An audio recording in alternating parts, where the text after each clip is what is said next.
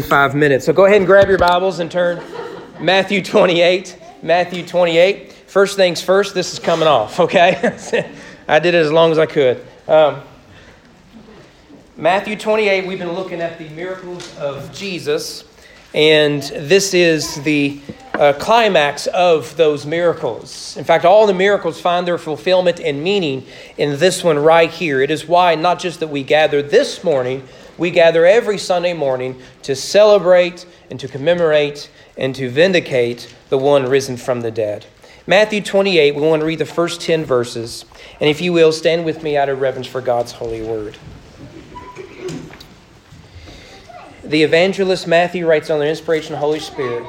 Now after the Sabbath, toward the dawn of the first day of the week, Mary Magdalene and the other Mary went to see the tomb. And behold, there was a great earthquake, for an angel of the Lord descended from heaven and came and rolled back the stone and sat on it.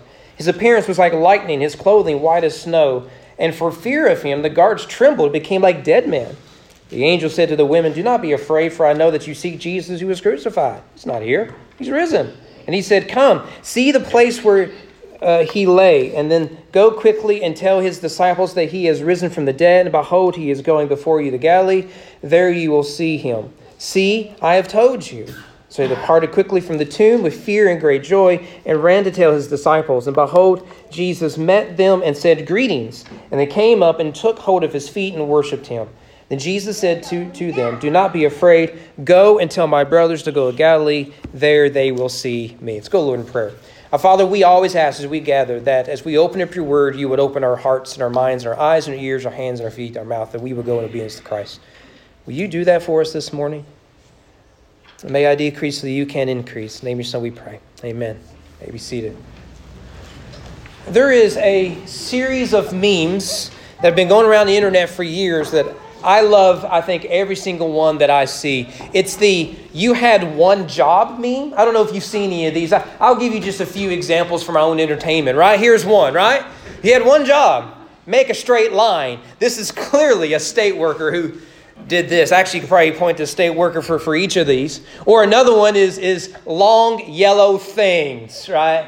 That is a public school student in the city, right? That is not in the country. You can't blame that on us from Owen County. We would have known what those were, probably. I love this one. "You don't matter, give up." I think that's what it says, right? Right? You have one job, right? And surely you can knock out that one job. Well, can I give you the ultimate example of someone who had one job and they made a huge mess of it? His first name is Dionysius, and we won't even pretend that I can pronounce his last name. He was a Scythian monk, and in the 6th century, he was challenged and called and commissioned by the Pope to rearrange our calendar. His job was to start a new calendar on the day of Jesus' birth, or the year of Jesus' birth. And this is why we have today BC, which used to mean before Christ, and then AD, which in Latin means Anno Domini, the year of our Lord. So, in theory, this is the year 2022, after the year that Christ was born. He had one job. And we're pretty sure he got it wrong.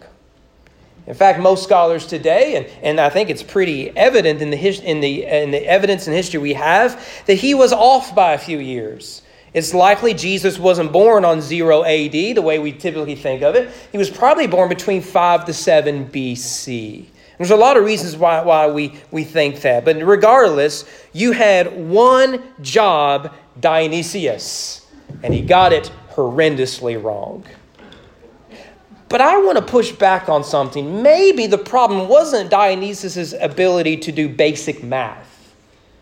Rather, maybe he was shooting for the wrong dates. You see, he rightly wanted us to see that history really began at the birth of Jesus. There's some real truth to that. But can I tweak that a little bit? I think history really began.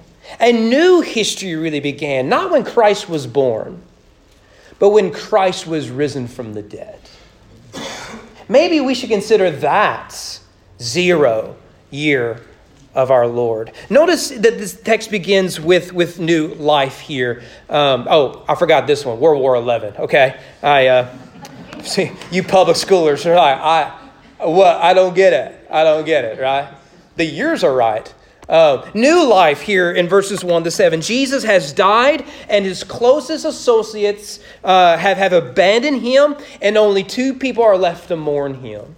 At least in Matthew's account, here are both named Mary. Now, this is significant because if you compare the 4 Gospels, Matthew, more than the others, mentions the crowds following Jesus. In fact, you could combine Mark, Luke, and John, and the number of times they mention crowds still do not match the number of times that Matthew mentions the crowds following Jesus. For example, early in his ministry in chapter 4, he went throughout Galilee and Decapolis and all that. And what do you find? Large crowds coming. He's healing everyone of every disease, every sickness, and everything else. In chapter 13, as he begins the kingdom parables, what is it you find? Great crowds gathered to him, and he began to teach them in parables. In chapter 15, you see that the great crowds came to him, bringing to him the lame, the blind, the crippled, the mute, and many others.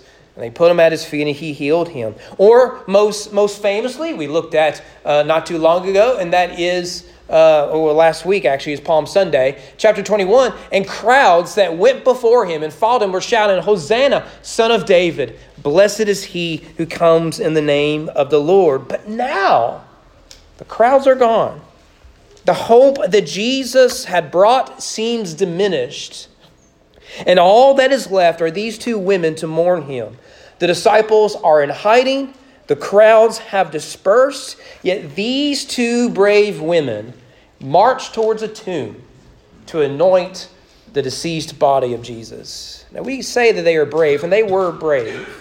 Here you have 2 women in mourning who are armed with the oil to anoint Jesus post-mortem. And somehow they have to figure out how to get past 2 guards and a giant boulder. But they are relentless. They are going to go nevertheless. Can I just add a footnote here? This is one of the great evidences for the historic physical resurrection of Jesus. In the ancient world, women were not considered liable witnesses. And so you would never put a woman on trial as a witness because their word wasn't trusted. And that's wrong, of course. But in the ancient world, that is how they practice things. But what does the Gospels do? They say the first people to see the risen Savior, to come to the empty tomb, were women. And we believe them, not just because we saw them alive, but because this is how it actually happened. Nevertheless, notice what is unique in Matthew is that Matthew wants us to see the connection between the resurrection of Jesus and the creation of the world. Right there in the first verse, it was the dawn of the first day of the week. When new light had dawned, and it was the first day of the week. And what is the first day of creation? What does God do? He said, "Let there be light," and there was light. So what you have then is Jesus resting literally on the day of rest, Saturday, and he's in the tomb. And in the first day of the week, a new creation has commenced. If you still don't believe me, you can look at these verses. You can see emphasis on light. The angel comes from heaven. He is bright and he is light. And what we see then is that the light of the world has broken through the darkness of the world through both death by being raised from the dead and emptying the tomb. This is creation language. The resurrection inaugurates a new creation. Thus, from this moment on, everything is different. Death is defeated. Sin is conquered. Satan is crushed. Everything is new. And hasn't this been the message of all the miracles we've looked at since the first of the year? When people came to Jesus with the blind, the lame, and the crippled, and they encountered Jesus, they left not just physically healed, they left as different people. Thus, the resurrection serves as the climax of Jesus' ministry and the climax of every miracle. He has demonstrated once and for all that he is the Lord of the cosmos. He is the Lord of the seas. He is Lord over sickness and disease, over demons and the devil, over death. He is Lord over it all. And Scripture tells us that Jesus is the first fruits of the resurrection, meaning that those who come to him by faith shall be raised themselves. And this means, first of all, we are raised spiritually. That is to say that embracing Christ by faith means new life, salvation, and transformation. Isn't this what the Apostle Paul tells us in Romans 6, where he says, we were buried, therefore, with him by baptism in the death, in order that just as Christ was raised from the dead, by the glory of the Father, we too might walk in newness of life. We've been raised. Same thing in 2 Corinthians where he says, therefore, if anyone is in Christ, he is a new creation. The old has passed away. Behold, the new has come. And that is true today. Those who come to Christ are given new identities as new creatures with new lives. Our history, we could say, begins the day we embrace Christ risen from the dead. But not only that, that spiritual resurrection means we await a physical resurrection. The day will come when the dead in Christ will be raised physically.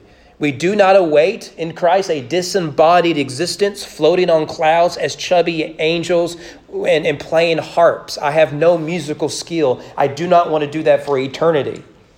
Rather, what we are given is a new heavens, a new earth, new bodies. We are new in Christ. What we see here, Christ risen from the dead, is new life. Not only that, is that we see new news.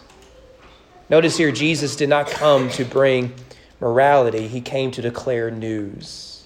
And the news is that Christ is risen from the dead.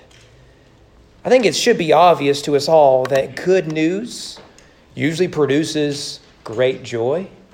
For example, in early April of 2013, I still remember where I was. The lights were off in the living room.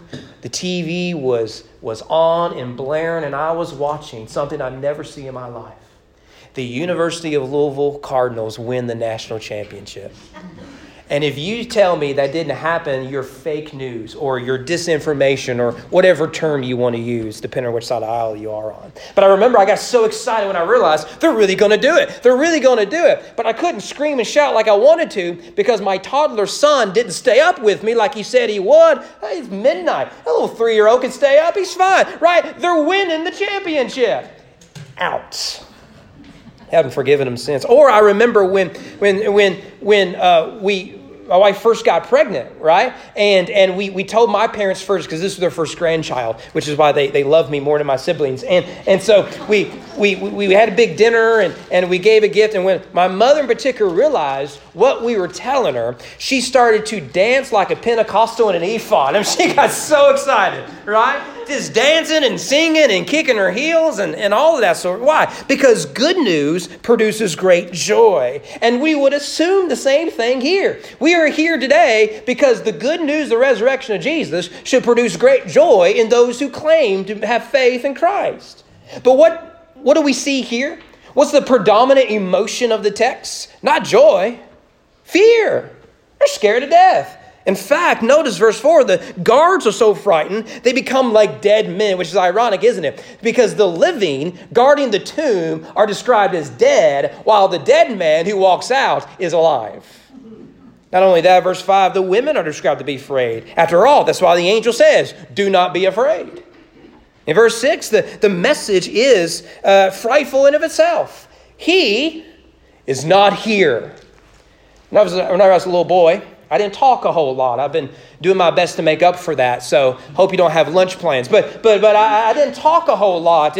But my brother and sister did talk a whole lot. And there wasn't room for me. And so mom and dad would do this game. We would get in the car. My brother and sister, they just chatty. And mom and dad would say, boy, Kyle's awfully quiet back here. I guess we left him at home. And then I would say, no, I'm back here. These rugrats won't give me space to talk. And so that's usually how it went.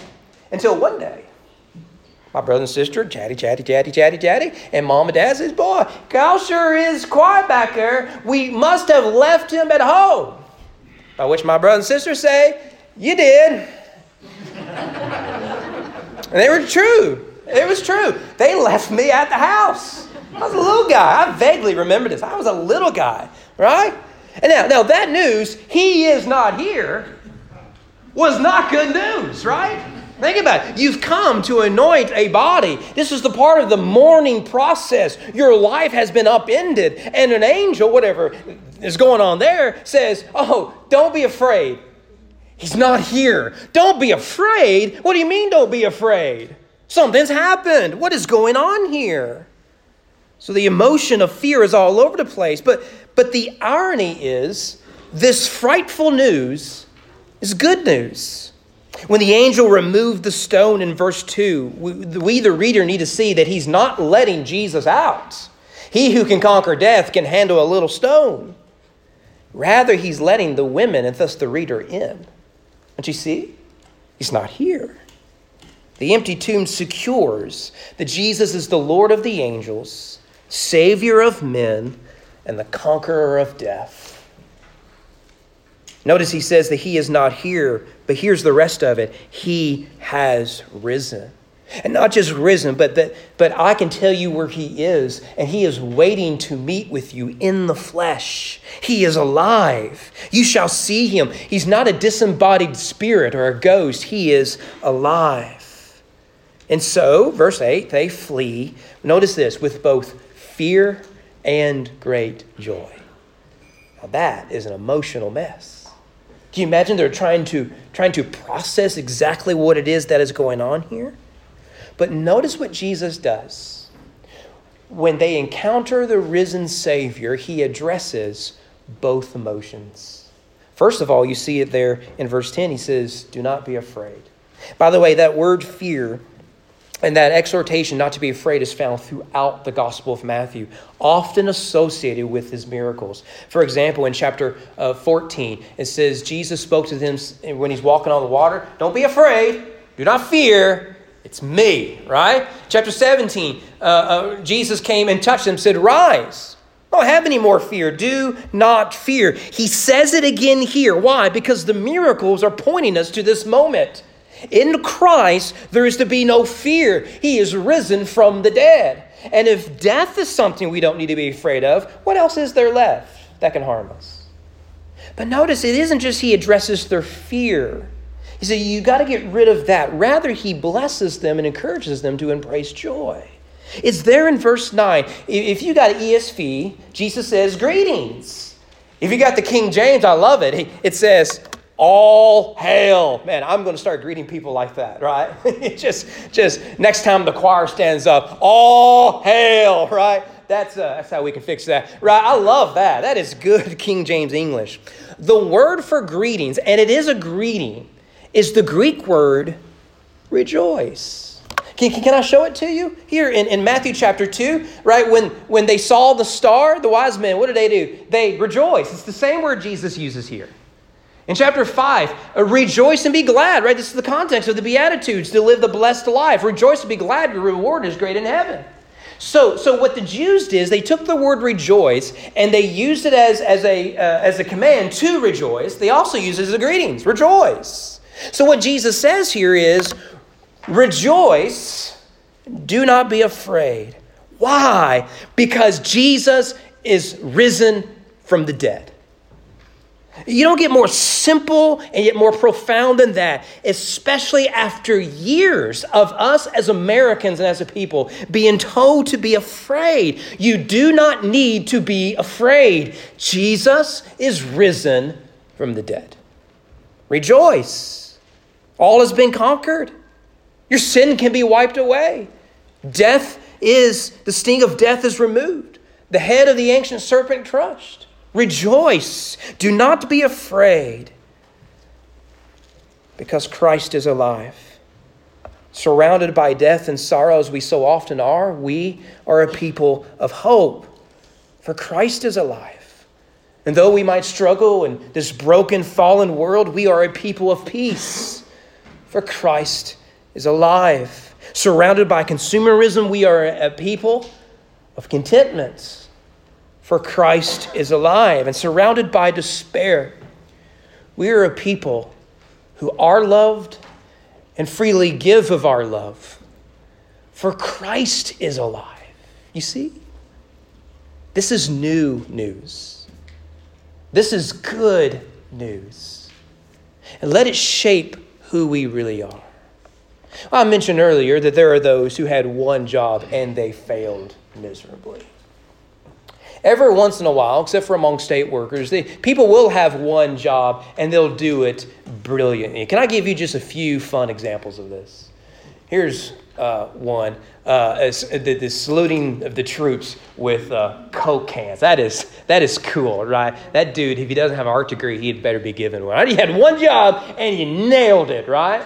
Let me give you one of my favorites right here, Batman. I don't know what they're selling there, but it's Batman. And if you don't like this, then you and I probably can't be friends, right? I'll find someone else for you. But it's Batman. If you walk in and you saw a giant head of Batman, you're buying whatever it is they're selling. And you went Christmas shopping right here. You get everything you need. My absolute favorite that I found in the 5 minutes I spent looking for these is this one right here. It's Mario, right? Color the pipes under the sink and turn it into the Super Mario Brothers, right? That is awesome. I don't care who you are. Again, if you don't find that awesome, then you and I just won't be friends. I'm sorry. That is a bridge too far from me. I'm sorry. Jesus will love you, but I don't know if I can. But these are great examples of having one simple job and you just nail it. So too, Jesus had one job. He didn't come merely to dispense wisdom, though he gave it. He didn't come merely to be a humanitarian, though he was generous. He came simply to save. He came to suffer humanity's worst and to overcome it all, ushering in a new age, and by granting new life to all who come to him by faith. And when he walked out of that tomb, he nailed it. He nailed it. So too today, over 2,000 years later, we can say that we are given new life, not because we are good or because we are worthy or because we've done things, but simply because Christ is risen from the dead. New creation, new life. That is good news. I don't know everyone here, and I ask that if you have never embraced the hope that is in Jesus, would you come by faith? Will you come and say, I believe that Christ died for my sins, was raised for my righteousness, and I put my trust and my life into his hands? Will you come this morning and do that? Or maybe you're here today, and you're here, let's be honest, because it's Easter Sunday, and that's the one Sunday you can't miss. I'm going to ask, will you too come and say, today's the day that new life begins, that I embrace that the gospel is indeed good news? Or maybe you're here and you're struggling with this or struggling with that and warring against sin and life is a mess. Would you come too? Would you embrace the good news that Jesus is risen from the dead? Will you? Let's go to the Lord in prayer. Our Father,